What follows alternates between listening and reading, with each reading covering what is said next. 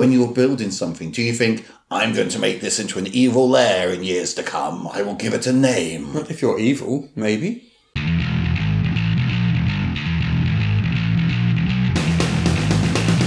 Hello, and welcome to Morris's unofficial tabletop RPG talk.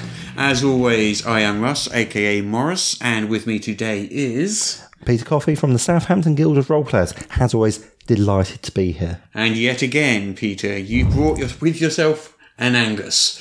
I tried to stop him, but he just followed me. I think actually he just didn't leave from the last time. Ah, that would explain that little nest of cushions you've got over there.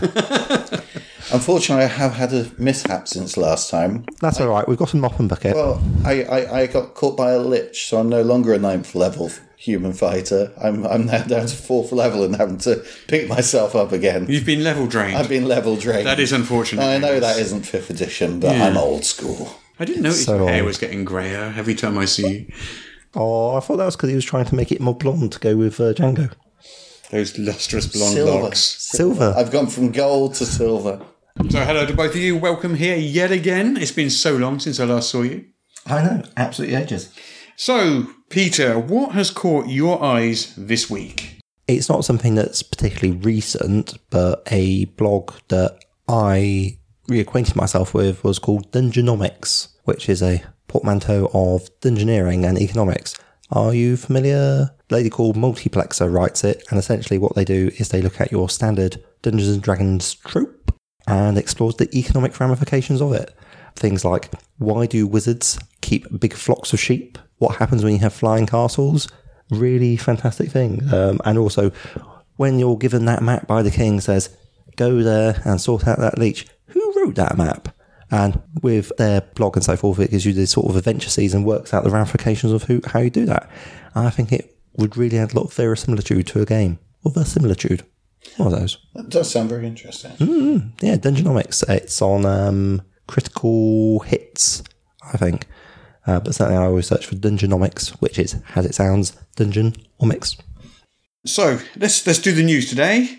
There's not a lot of news right now, but Roll20 have rolled out a new update with a great big new feature. Roll20, as you know, is the leading virtual tabletop. The new big feature they've got available is a character creation app, which integrates directly with it. Oh, nice. Supports only one game at the moment. Make a guess. Is it 5th Dead Dungeons & Dragons? It might be. There is a teaser on their website saying Pathfinder Sword is coming soon. That's going to be quite a challenge. There's quite a lot of Pathfinder out there. There is. Although with Pathfinder 2nd Edition coming soon, maybe they're holding off a little for that. I don't know. No. Also in the news this week, Cubicle 7 released some more information about Warhammer Fantasy Roleplay. The PDF can be expected to come out in the next few weeks, I think sometime in July. But they've previewed the new ability scores they're using for the game. It's fairly familiar to those that have played Warhammer before. So we've got weapon skill, ballistic skill, strength, toughness, initiative, agility, dexterity, intelligence, willpower, and fellowship. What's interesting to me there is the division between dexterity and agility. Yeah. Two different things. So isn't fellowship new? No. So let's jump back to the dexterity and agility there. So they've decided to split this up because, as they in their words, they say dwarfs, they're known for exquisite works of craftsmanship, but they're not flexible acrobats. And that's why they wanted to distinguish between agility and dexterity as being, just because you can do fine, dexterous work on a piece of jewellery doesn't mean you can dance, and vice versa. Yeah, so fellowship is the ability to influence and befriend. It's basically charisma. Yeah. And that was already... Yeah, I'm beginning to doubt myself now, I must say. I'm 100% sure it's in things like Dark Heresy, which in that case it will be in the original Warhammer as well. Yeah, so the starter set for Warhammer Fantasy Roleplay 4th Edition, that's scheduled for early September, $29.99. Dollars, that is. The core rulebook is due a bit sooner, release date in August, and that's going to be $59.99. Could we see it at Gen Con? I think there's a good chance. It does look like it. Fantastic. So Chaosium have got a new sci-fi RPG coming out. Developed by Chris Spivey. I'm not sure how you pronounce his name. Who is the person who is behind Harlem Unbound? So expect very good things. That was also shortlisted for the Diana Jones, by the way, if you recall. So it's not the only award it's in the running for this year. And actually, it's not the only award that he's up for on the Ennies, because Cthulhu Confidential by Pelgrane Press, he had a hand in that one as well. So, yeah, Chris has been getting around. A talented young person. Well, we don't know much about this new game. We know it's going to be based on Chaosium's basic role-playing system, and is going to be launched with the core rulebook, GM pack with screen, and some adventures. But other than that, there's almost nothing known at this stage. Oh, sorry. It'll be interesting to see what they do. What else is there in the news? There's been some more Pathfinder 2nd Edition previews. They previewed the archetypes recently. Archetypes, historically in Pathfinder, an archetype would be, this is a ranger archetype, this is a cleric archetype. They've uncoupled the archetypes and the classes. So archetypes can be accessed by different classes. And also they're shunting it over into the feat system. So an archetype is going to be basically a feat chain. So you'll take an initial feat, which opens up the feat chain for you. And then you can take further feats later on throughout as you level up, within that archetype. You can have multiple archetypes. But you have to leave a gap in between. You've got to take a certain number of feats in one before you can move on to another. So it looks like, they've pretty much redesigned the entire archetype system there. Yeah, that's pretty much the news for the week. That's news for the week. Fantastic. Not an awful lot of news this week, no.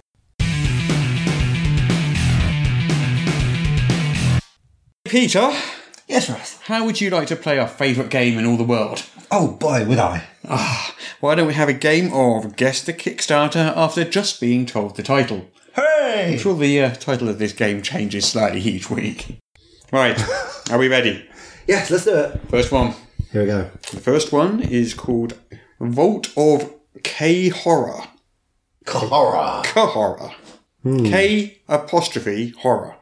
I see. Not the Avatar The Last Airbender Legend of Korra that we've all been waiting for. It's like K-pop, but K-horror.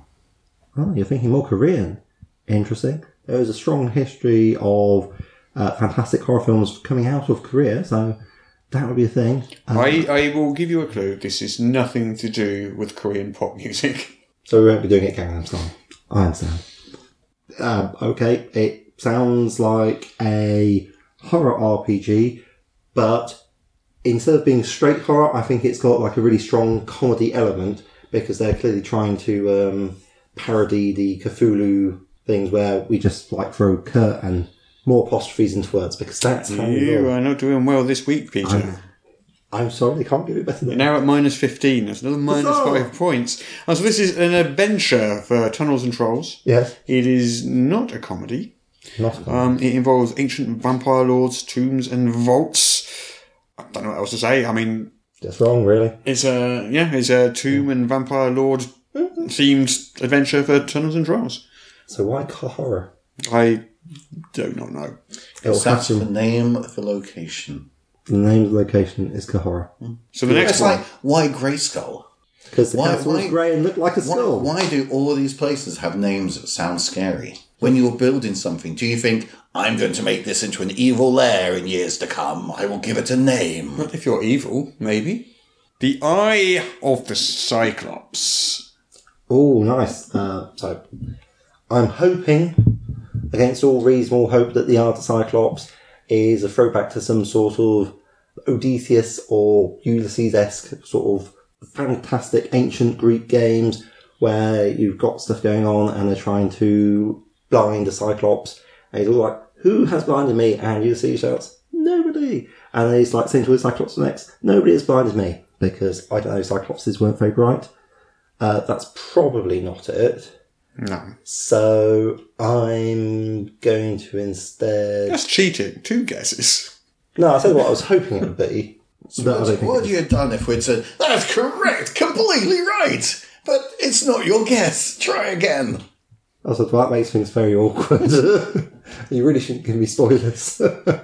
So, Eye of the Cyclops. That's a head scratcher, no mistake. What was the first part of the title again?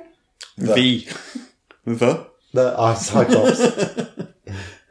in the immortal words of Eric Cotton, ski guys, I'm getting home. Shall I tell you? Go on then. Shall I put you out of your misery? I've got no clue. Back on. Okay then. Well, at least you didn't do a wrong guess, so you don't get negative points for this one. You just get no points for this one. So you're still at minus 15 in this completely arbitrary point system that I've made up in my head. I feel like I'm in the Eurovision Song Contest. Well, you won 1 million points last week anyway, so... They only lost them, though. Although the 1 million points only showed up on the bonus content blooper reel over on Patreon, so the listeners will have no idea what we're talking about. And probably still don't, because you'll probably need to be a Patreon backer to listen to this bit. No, the Kickstarter is actually one of the more popular sections, apparently. Yeah, but not the when we go off on random tangenty things. Unless we try and bring it back by saying, how do you become a member of a Patreon to listen to these great outtakes? How do you become a member of Patreon to listen to these outtakes? Good question. Well, you head on over to patreon.com/Morris. Morris? How do you spell that? MORRUS. MORRUS. MORRUS. All together now. MORRUS. You can pledge a small amount to support our little podcast, because it does cost us a lot of money. We have to pay Daryl every month. We have to buy all this equipment we're surrounded by here. Yes, absolutely. And so if you could just give us a little bit of spare change each month, you get to hear our outtakes, blooper reel, additional content that didn't fit into the podcast. For example, in the last blooper reel, we had 2 extra takes on our sketch, a discussion of Gen Con and Wizards of the Coast, and then we had all the usual outtakes as well. And you just can't wait to hear more of our dulcet tones. Head on over to the Patreon and sponsor us there. Thank you so much. We really appreciate it. Anyway, moving on. Eye of the Cyclops. Cyclops. No idea. So it's a systemless adventure. Ooh. It's a 30-page system-neutral adventure. Light on rules, but it comes with 4 miniatures. Plus a treasure item and a terrain piece. Okay. So you've got everything. You've got the adventure and all the miniatures and terrain that you need to be able to run the scenario. But no rules. Or the encounter. No rules. Provide those yourself. So I could run it in Pathfinder, Starfinder, Powered by the Apocalypse. Bunnies and Burrows. Nice. Tunnels and Trolls. Get extra value out of the K-Horror Kickstarter. To be fair, I think it would be tricky running it as Bunnies and Burrows. I think you could be right. You might be able to do it. But... Okay, next on our list. The Dragon Scales Fantasy RPG. Some sort of fantasy That RPG. does rather give it away, doesn't it? I'm hoping it involves dragons, otherwise I shall be most bitterly disappointed. Yeah, it sounds a bit like it's going to have a touch of Dragon Age about it, but Dragon Scale overlapping. So what this is has the involvement of James Ward, who you may remember from Gamma World, Metamorphosis, Alpha, Deities and Demigods, Greyhawk Adventures, things like that. So this is obviously a fantasy campaign, as you could probably guess. Normal wizards, vampires, blah, blah, blah. But the dragons rule the night skies and terrify the populace. Ooh, night dragons. Only the heroes are bold enough to face these dragons, fight them, and take their magical scales to use in further quests. Interesting. I have a feeling it's also a card-driven role-playing game. Don't know much more about it than that, but I've got a feeling that it didn't use dice, or it certainly used cards alongside dice. So you the cards were in there. Right, next on the list. The Host. What is the Host? H-O-S-T, Host. Okay, well, host has a variety of meanings. Let's throw some out there. We've got the organism which has been invaded by a parasite. We've got someone who has invited a bunch of guests to come to their thing. So, possibilities. I'm going to go with host has been invaded by something else. Because I think there would be, like, Red Wedding's probably a bit overplayed. So we'll ignore that meaning of host. So, probably wrong. So you've got the host. Yeah, well, let's go full Stephanie Meyer on this bad boy, and throw it in as like you've got people and they've been invaded by psychic insects. So we're throwing in a bit of invasion of body snatchers. So your guess is people invaded by psychic insects. Yeah, let's do that. Interesting. I can tell you. Yes. I can exclusively reveal that the Host is not about people invaded by psychic insects. I hope it's at least that cool. So it's a source book for Warsong 2nd Edition, which is a Fate powered game. It's a look at cybernetics and artificial life. Interesting. So we're looking at awakened machines, living programs, advanced synths, new rules, powers, and abilities for machines. So maybe it's more host as in a great war host of stuff coming along, or is it going for more of a Ghost in the Shell style? I couldn't tell you offhand where the name comes from. But the host is one of the factions inside them, I believe. Because lots of the different cybernetic constructs and stuff like that have broken into kind of like different factions. The host is one of these factions. So it's sort of a splat book for Fate Warsong. Looking at sort of different kind of like technical, the technology, AIs, etc. Right, so you've clearly got about minus 1 million points for that one. Get away, you minus -1,015,000. It's all right. Well, you may be able to snatch it back with the next one. It's possible. So, this one is called Side Quests, Tip Top Taverns. Oh, that's marvellous. It's going to be some sort of D&D-esque supplement, I think. Mm-hmm. Potentially system agnostic or compatible with 5th Ed and Pathfinder with very little effort. And it will be, you go, what happens when you go and have a much needed long rest in the budding comforts of an inn, and those mysterious strangers always found in Quest Giver's Corner, which is very well laid out. It's got like the extra deep alcoves, and it's near the fire enough to be warm and comfy, but still well shadowed enough that they can maintain that proper air of mysteriousness. So I think it's a bunch of side quest seeds that you can use in fantasy RPGs to go nuts with. Not bad. So you're correct. It's D&D Pathfinder, both of. It is a collection of 20 taverns you can insert into your game.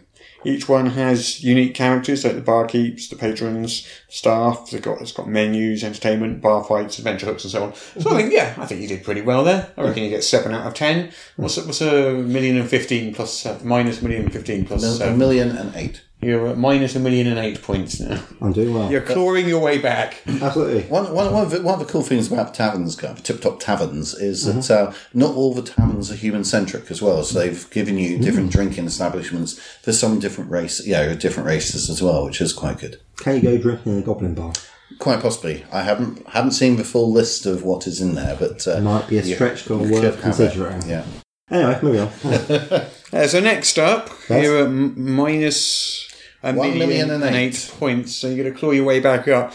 This one, have you ever heard of Critical Role? Critical Role? Some sort of RPG podcast.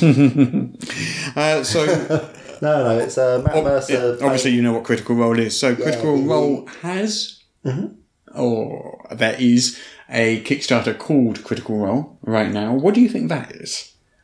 Ooh, using my entirely guessing powers, and not due to the fact that in the previously recorded section of the podcast you mentioned it has been full of miniatures and so forth. That's what I'm going to say. It's full of miniatures. Correct.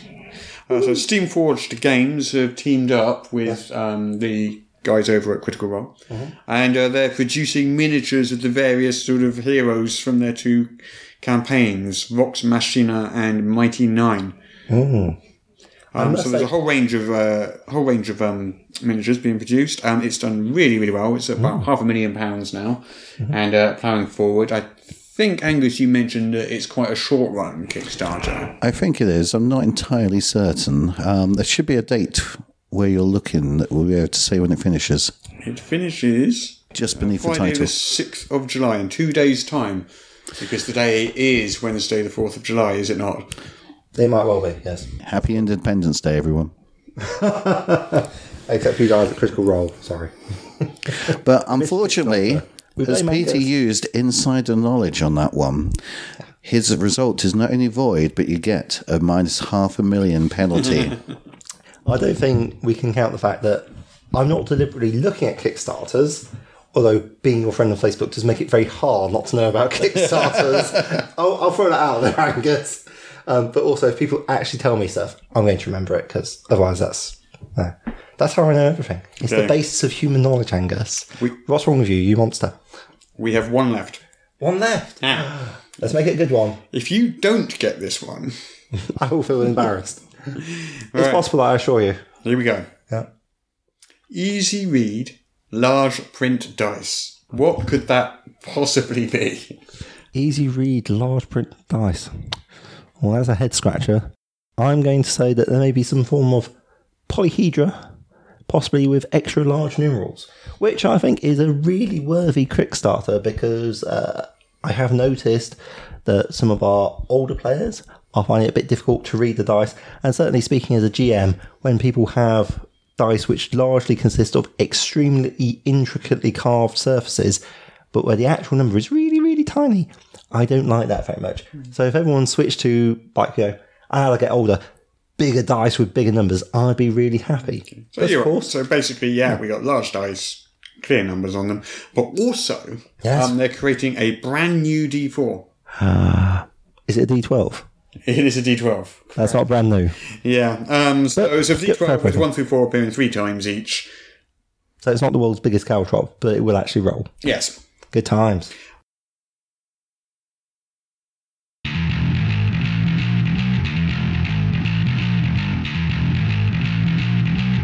I hear we've got some exciting news this week for us. Yep, today is the day. Today, Wednesday, the 4th of July. Because that is what today is it not? Yes, it's American Independence Day. Wait, is that what we're celebrating today? That is not what we're celebrating today. Oh, then what are we celebrating today? We are celebrating the Ennies nominations for 2018. The Ennies? How exciting. Isn't that the TV thing? Yes. Oh, no, so I'm thinking of the Emmys. So the Ennies are the EN World Gen Con RPG Awards, which take place every year, and they announce the best and the brightest in all of tabletop role-playing games.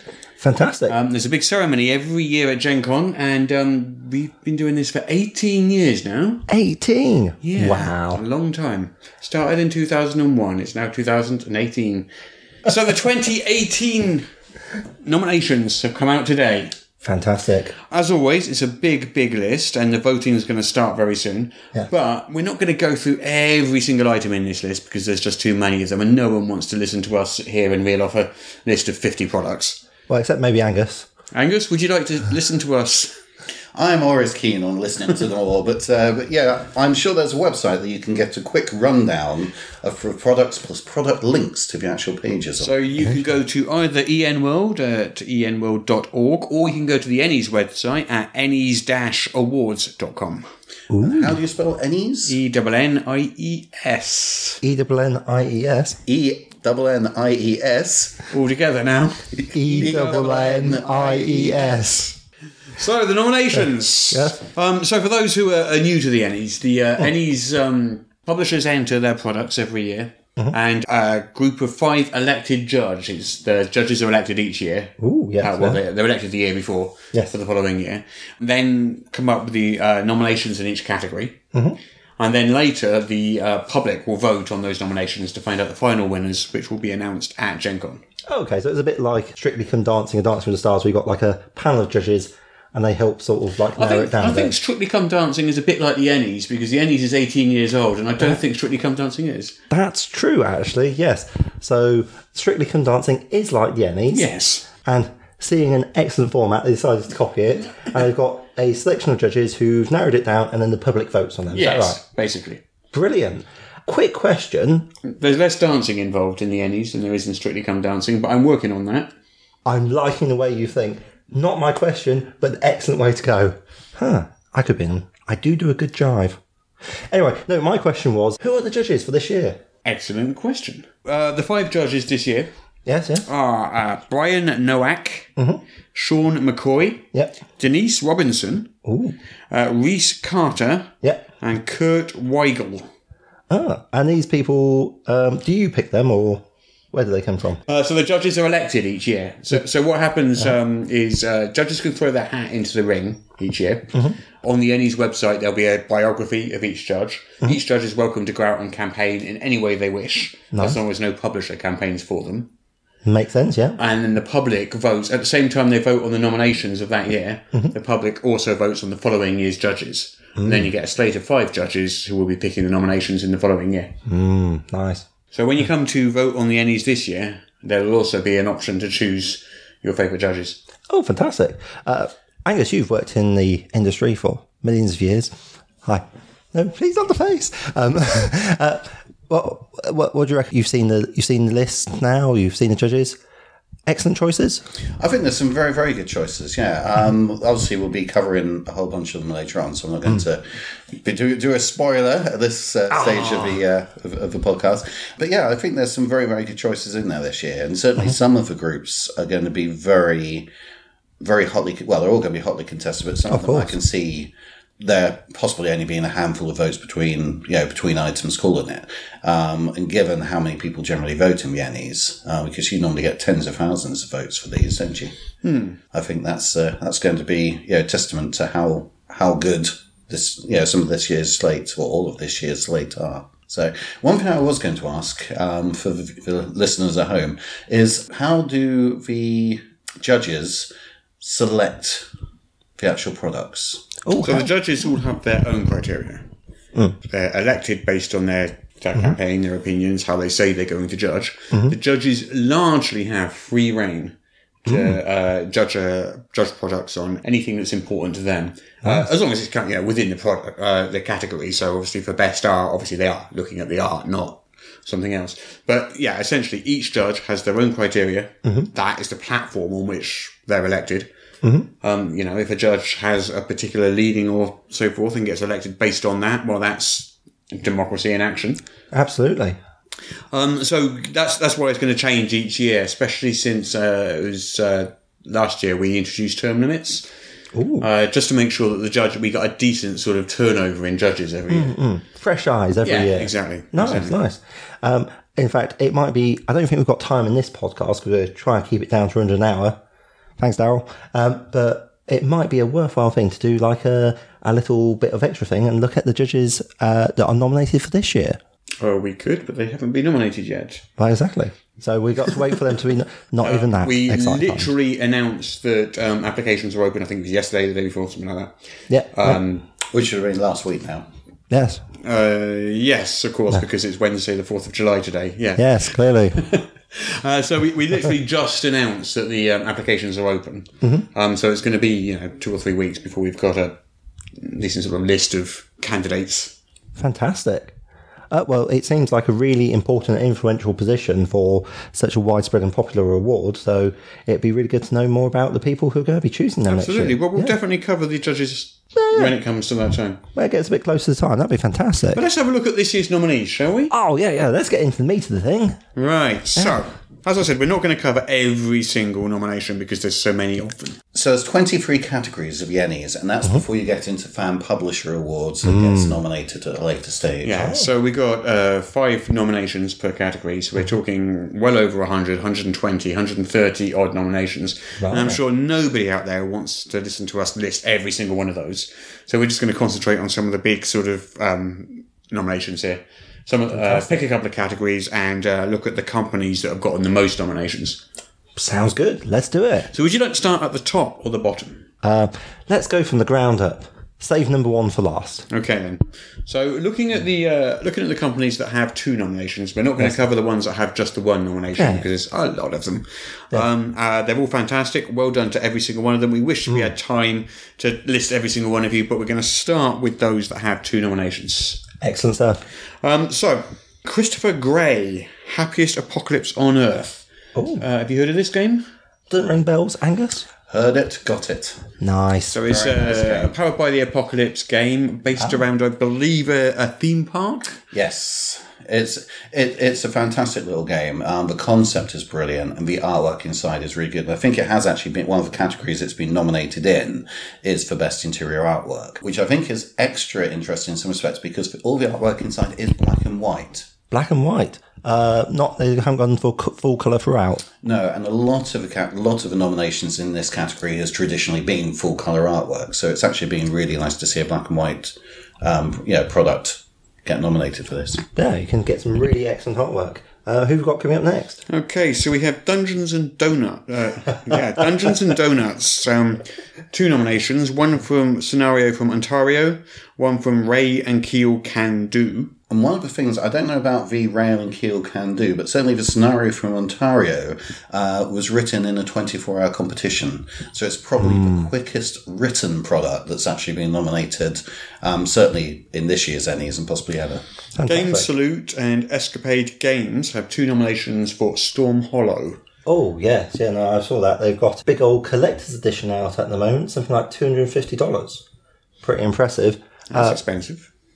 Well, it looks like a very high-end product, and what they have in it is it's essentially a storytelling game. I got the impression aimed towards maybe the younger end of the market, and the idea is you're able to play each scenario through it in an hour. So, yeah, strong choice. Are you familiar with Zweihander? Zweihander, I haven't played it myself, but many people keep recommending it to me and saying, Peter, you need to run Warhammer Fantasy Roleplay using Zweihander. Yeah, so Grim and Perilous Studios, they produced their own take on Warhammer Fantasy Roleplay. Yes. They've got 2 nominations this year for that. I believe it's a big hardcover book. Have you seen it, Angus? Again, I've got the PDF, but I haven't actually got the physical copy of it. Basically, yeah, like has been said, it's basically a reimagining of the original Warhammer system.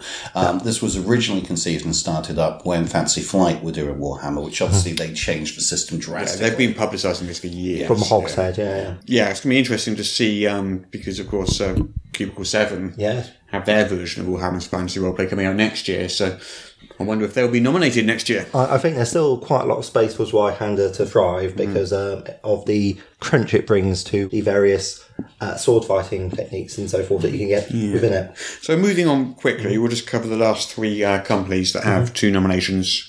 So we have, I'm not 100% sure how you pronounce this, Mother Oath Productions. Mother Oath. Sounds very New Jersey to me. Yeah. They've got 2 nominations for Holy Crap, The Great Sects Change Operation, SECTS.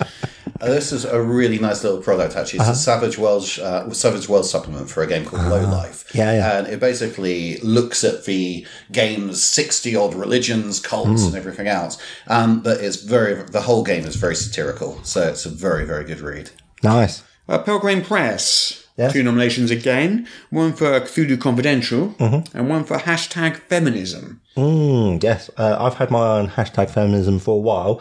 Essentially, again, in much like Story Hollow, it's a series of small one-off ventures that should be, as their ventures, scenarios, and it explores feminism in modern It's day. an anthology product, isn't it, with various different authors? Exactly. It is an anthology product, as you say. And Cthulhu Confidential is a fantastic game as well because it's a one-on-one role-play game using Gunsu systems. One of you is the GM, and it's for one other player. So it's just a two-person game, and that I think has got certainly fills a niche in the industry because there's not a lot of games which are specifically done for just GM plus one player. The Maltese Shoggoth could be a reality. Okay, so the last one here, Swordfish Islands have 2 nominations for the Dark of Hot Springs Islands. I'm not familiar with this product myself. It's a hex-crawling sandbox game. Basically, it's a setting. There's no system for it. They haven't, so basically you can pick it up and use it for D&D, Pathfinder, Tunnels and Trolls, OS, whatever system you wanted. It's a whole bunch of very detailed locations and encounters that the GM can basically just pick up and play with and explore. It looks very nice. I haven't actually read through it myself. I've only seen it online, but it did look an interesting product. So that's all the companies that have 2 nominations. Strong Take contenders. the next step up the ladder. 3 nominations. Woo. Okay, so we have Evil Hat Productions. Have 3 Ennie nominations, including 2 for Blades in the Dark. Oh, yes. Nice. You're quite fond of that one, aren't you? It's again one of those games that I've only played a hack thereof, but I've had many people infusing to me about it. It's a game all about forming a criminal enterprise, performing heists, and seeing where it goes. Very, very strongly narrative driven, but if you're going to do a heist, then that is a very strong contender. Monty Cook Games, 3 nominations for 3 different products here. Ooh. I'm a Guide, Predation, which I believe is the dinosaur-themed game, and Uh-Oh Monsters. Ooh. Now, if I'm not mistaken, both I Am a Guide and Uh-Oh Monsters are for No Thanks Evil. No Thanks Evil. They're family games. The children family-friendly one, which is a fantastic game. Yeah, I'd certainly say if anyone's got kids, take a look at that, because apart from it, it's a fantastic box set full of really nice material. Wonderful Games always has a strong presence in the Ennies, and their production values are utterly gorgeous. Great introduction to role-playing. Yeah, absolutely, yeah. So finally then, in the 3 nomination list, we have Son of Oak Game Studio, which is being distributed by Modiphius. So you could credit those to Modiphius Entertainment, but Son of Oak Game Studio has 3 nominations, all for City of Mist products, one for City of Mist and one for 2 for the City of Mist location maps. City of Mist is another Powered by Apocalypse game. Yeah, I know. I played it. It's great. You have played it. Yeah. No, it is a really, really nice game, and it looks fantastic. Only the starter set, but I've had a really good time with it, and certainly it's been one that people keep threatening to run at the club, and rightly so, to be fair. Takes a lot of good stuff with Powered by Apocalypse and makes it happen. One of the things that I was amazed at was with the City of Mist actual rulebook is a full-size meaty tome, and when I think somehow in my head I've got the idea that it was going to be kind of like a more of a digest size, maybe like Blades in the Dark style thing, but it's absolutely glorious book. Blades in the Dark itself is quite a weighty thing. I think it's one of those things where you're focusing on setting maybe more than like necessarily on rules. And they certainly with City of Mist they have a lot of player archetypes and stuff that you can choose from. So 5 nominations now. And what we're looking at here is a company that's got 5 nominations for just the one product, which makes it one of the strongest products in the entire competition this year. With 5 nominations for Harlem Unbound is Darker Who Studios. Now, Harlem Unbound, we've spoken about it on previous podcasts as well. It's a fantastic 1920s sort of jazz era Call of Cthulhu supplement. The whole team behind it have done a fantastic job on it. It's one of the most well-written products I've read. It's definitely one of the standouts of this year for me, without a doubt. I particularly like the cover art that I saw for it as well. Haven't had a chance to play it, but I very much like that style. Almost a 1920s noir sort of feel to it, which I think is pretty much bang on, really. So we move up to 6 nominations, and we're sort of seeing some of the old stalwarts here. We'll be looking at Green Ronin, Lamentations of the Flame Princess, and Modiphius, all of which do fairly well in recent years. Green Ronin have 6 nominations. 4 of them are for their Freedom City products. One of them is for the Critical Role setting, Tal Doré. Yeah, Matt Mercer's own personal stuff. I think it was a record-breaking Kickstarter, wasn't it, Angus? No. Am I thinking of something else? You're thinking Matt Colville. I think of Matt Colville. The Critical Role does have a Kickstarter they're affiliated with at the moment. We're talking about Green Ronin right now, but there's a Critical Role Miniatures Kickstarter going on at the moment, which is done, I think, about £500,000. Not sure what that is in dollars, $700,000. Still with like a week or 2 left to go. Oh, nice. No, wait, it's Wednesday the 4th, isn't it? It's still with about... They're almost finished now. Actually, that one, I'm not quite sure if it was actually a short duration. I think it was, because it only came to my attention a few days ago. So, leaving Green Ronin behind, we have Lamentations of the Flame Princess. They've got 6 nominations as well, 5 of which are for Frostbitten and Mutilated, which means it rivals Harlem Unbound as one of the top 2 single products with the most nominations this year. Yep. I'm not familiar with the product myself. Have you seen it, either of you? I've read the blurb. I haven't actually had a chance to play any Lamentations. It's on my to-play list because I am keen on the OSR. Yeah. A lot of talk about cannibalistic women feeding troll cats milk and opening up snakes and eating from their bellies. That's not me making stuff up. That's from their blurb material. So Saturday night then. Okay. Yeah, pretty much. Finally, on 6 nominations, we have Modiphius Entertainment. 2 nominations for their Star Trek Adventures Collector's Edition rule book, which, it's a pretty book. It is a very pretty book. The interior art is full cover. I very much appreciated the chance to actually put a sort of a species/face to the various names that I've heard kicking around in the Trekkiverse. So that's good.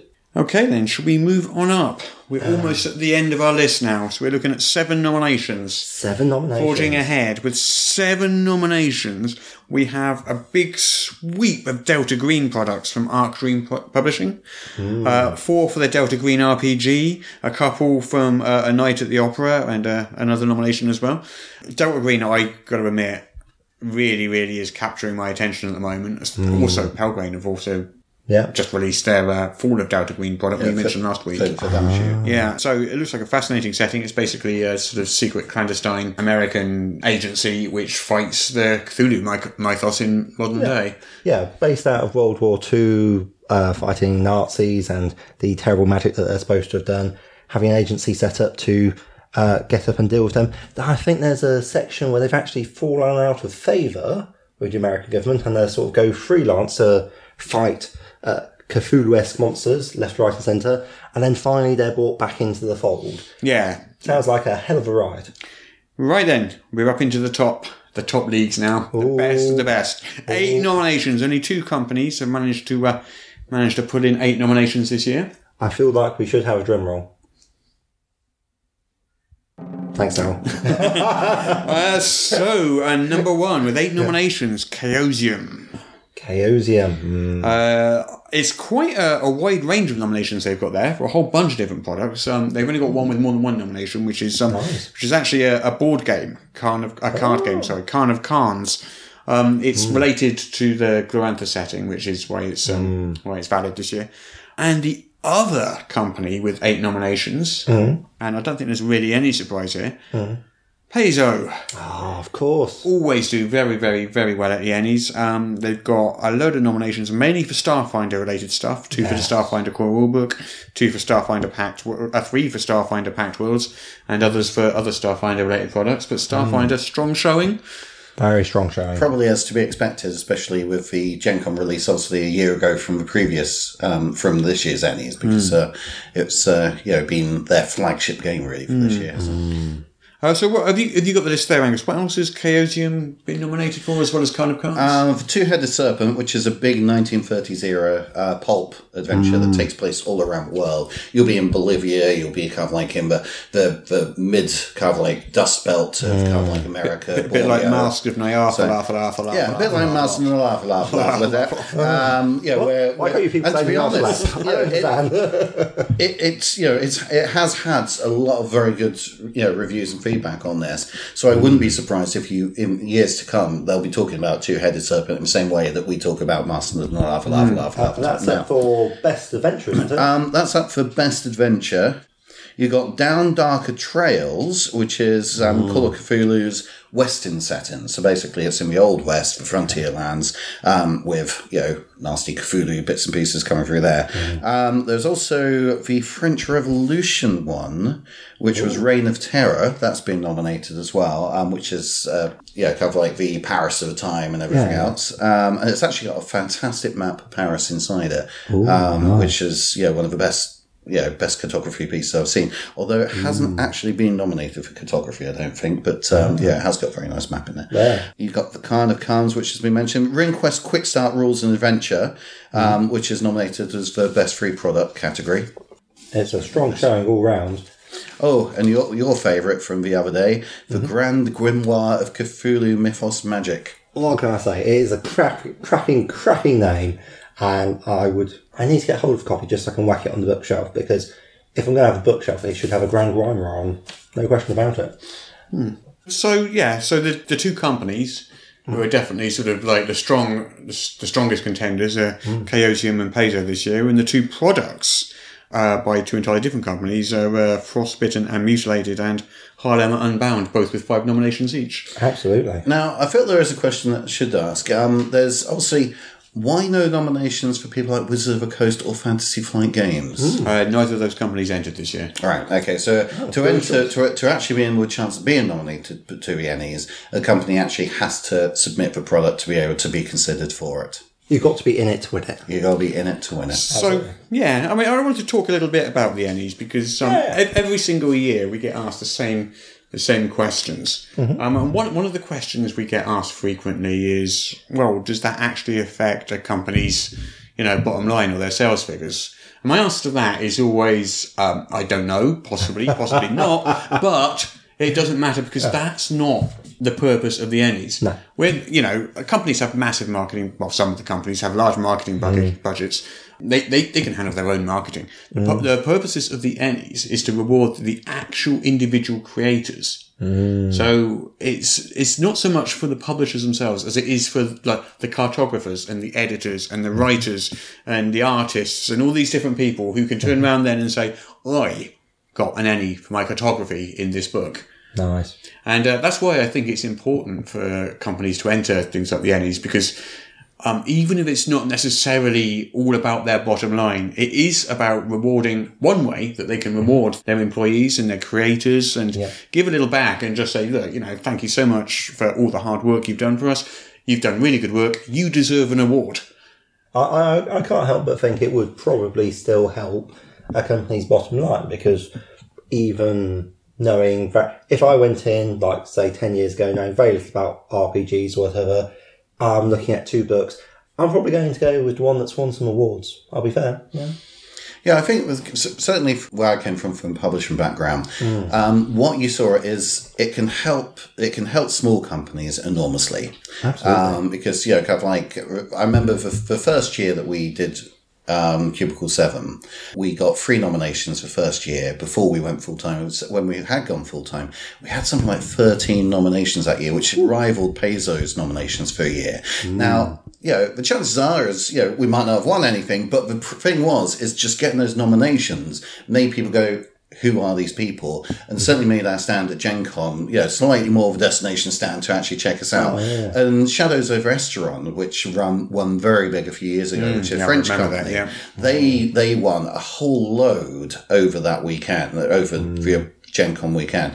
They saw an influx of people coming to the stand for the day following the Ennies, just to check it out, because it wasn't a vastly well-known game from a brand new publisher, and so it can really, really boost it. If and it's like Harlem Unbound. I think a lot of people will be checking out something like Harlem Unbound this year because of the sheer number of nominations it's got from a company where this is their first product.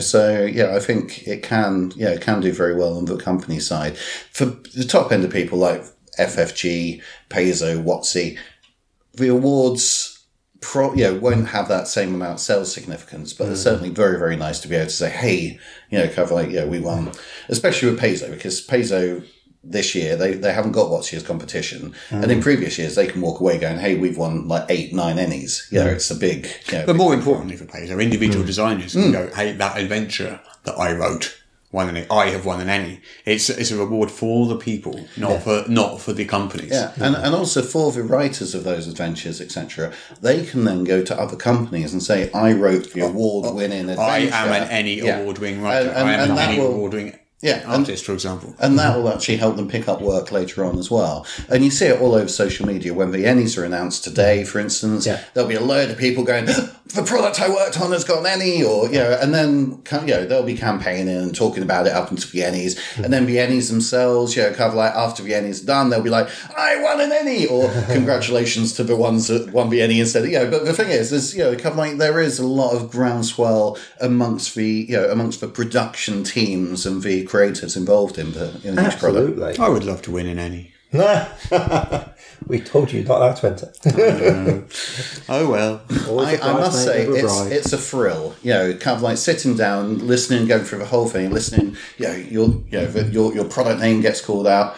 Some you win. That's the other thing, because so much, especially on the internet these days, is so negative. You bring out a product and people can be so negative about those products. Well, it is very, very nice to sell lots of copies of your product and make a lot of money from that.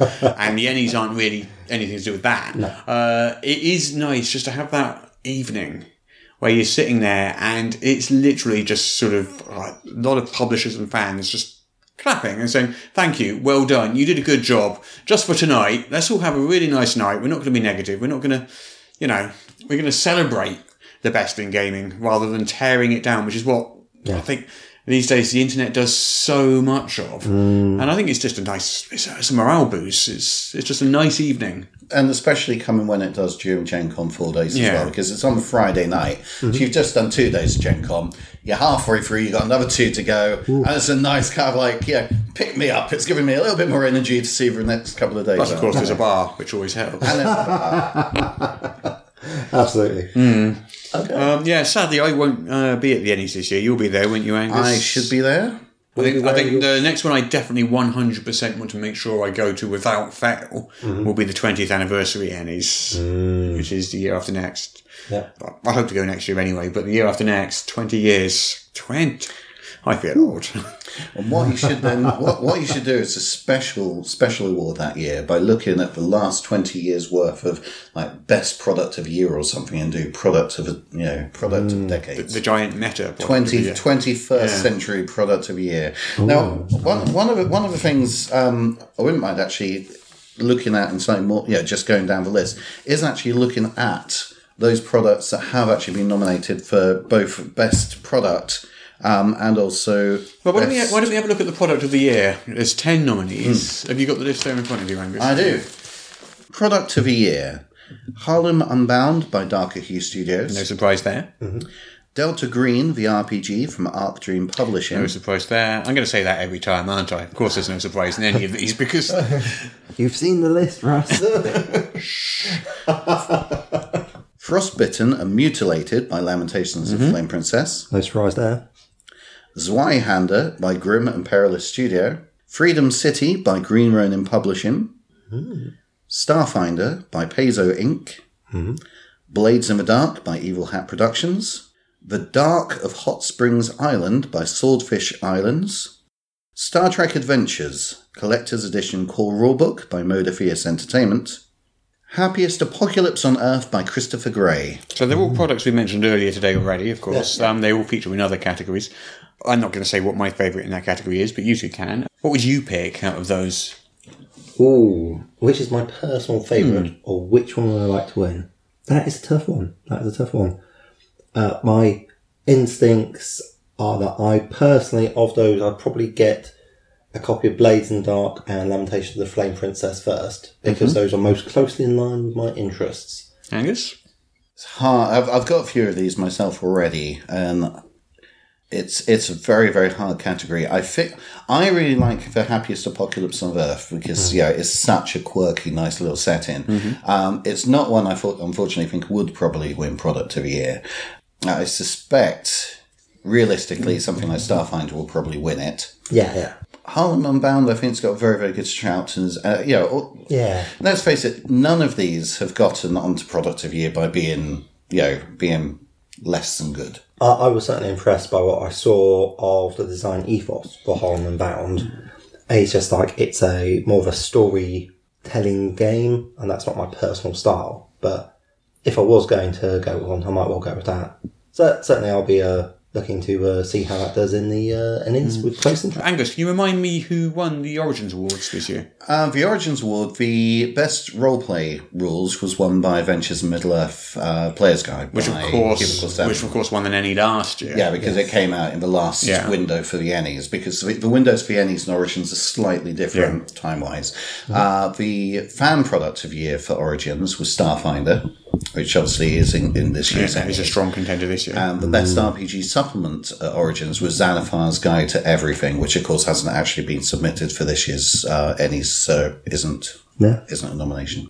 Can we quickly just go through some of the important dates for the Ennies coming up? Obviously today, July the 4th, is the date where the nominees and the judge highlights are announced. From July the 11th through to the 21st, that's 10 days, we'll have voting for the judges, next year's judges, and the rest of the awards. Exciting. And then the awards are announced on August the 3rd, 8 p.m, at the Ennies 2018 ceremony at the Union Station, Indianapolis. That's basically the Friday night at Gen Con.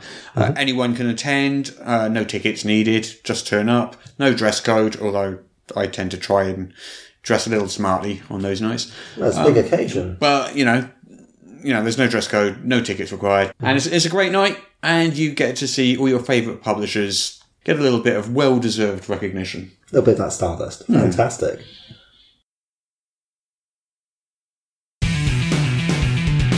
Hey listeners, we really appreciate your dedicated loyalty for listening to us, and what would really help us get out there, spread the word of the podcast to the unbeliever would be if you go onto iTunes and give us a 5-star review, because apparently that's the way the system works. Yeah, so the way iTunes works is their new and noteworthy section is largely decided on who's included on that by the number of sort of reviews you get. So if you don't get any reviews, you're not going to appear on there. And if you appear on there, obviously your podcast, gets a boost in popularity. Fantastic. So it's kind of a circular kind of thing. So if you could just go onto iTunes, give us a quick review. It literally takes a minute. And you can probably do it from your phone, through the app or whatever. That would be wonderful, and it will really, really help with the visibility. We have, in fact, had several listeners. I suppose they're listeners. Yes, we've... Tell us about these, please. I know the concept of people listening to us is... Well, We've still... actually got a decent number of people. Look at that number there, look. What does that number say? What? That's unbelievable. For a starting podcast. I just find it hard to believe that anyone would want to listen to us, but... I'm pretty sure they're all tuning in for me. Yeah, I mean, it seems likely it's your charismatic voice or something like that. Not the face, Yeah, I mean, we've had some people write some lovely things for us, like, great episode. If you guys don't add some show notes with the games you mentioned, I'm going to get in a car wreck trying to write it all down. I will add that we do add show notes to the game. We now add show notes as an important safety precaution because we value you all and we don't want any of you to get in car wrecks trying to write down the stuff whilst we're gibbering. It's just not worth it. So what else have people said? All nice stuff. Well, no, some of it's been really good. I've really appreciated it. Like, they're reminding me that Buddhism originated in India rather than in China, which, in fairness, I did know. But when I was talking about Monkey, I may have got very excited and said that they were going to take Buddhism to India, which would obviously be like taking coals to Newcastle. As I recall, you were talking about 300 miles a second. Pausing for breath. So it's understandable if you did make a couple of mistakes partway through there. Apparently, someone has said most successful podcasts are built off people who have knowledge and passion for a subject, just chatting about it. You also have a good rapport / chemistry, which is very helpful, which I thought was really sweet. I'm really impressed that he thinks that we have knowledge too. I know. Shh, don't tell them. Like their ignorance of our complete lack of knowledge about anything is touchable. But we really appreciate that. So that's amazing. We've had people saying that our sound quality was good for a first time go. So I'm like, yeah. That's kind of a slightly backhanded compliment, but okay. It's from someone It's from someone in Britain. This is like, we have been embraced in their arms. That's all I can say. Yeah. And someone also said, just listen to podcast number 1, the second one yesterday, really good and enjoyed it. And that was fantastic. So we're just saying this because we really appreciate all those people who've taken the time to actually listen to what we're doing. So, wow, thank you so much.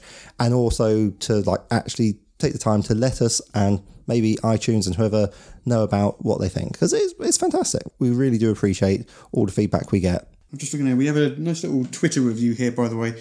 Ooh. Love the Polearm segment. Brilliant. Very Monty Python with an ending that could be straight from Hitchhiker's Guide to the Galaxy. Pew, pew, pew, pew.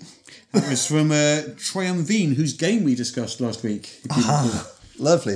And he's still liked the podcast. What can I say? So clearly a snappy name. In the last podcast, we held a competition, the winner of which would get a copy of Now, the modern action role-playing game. As it happens, we're recording early this week because the Ennies nominations are being announced next Wednesday. We want to have the podcast ready in time. So we won't be able to announce the winner of that competition until next episode, because technically the competition entry period is still open until the end of day today. You'll be hearing this on Wednesday the 4th. Today for us is actually the Friday before. Thank you as ever for listening to us here at Morris's unofficial Tabletop RPG News. It's goodbye from me, Russ. It's goodbye from me, Peter Coffey. And it's goodbye from me, Angus Havens. Bye. Goodbye.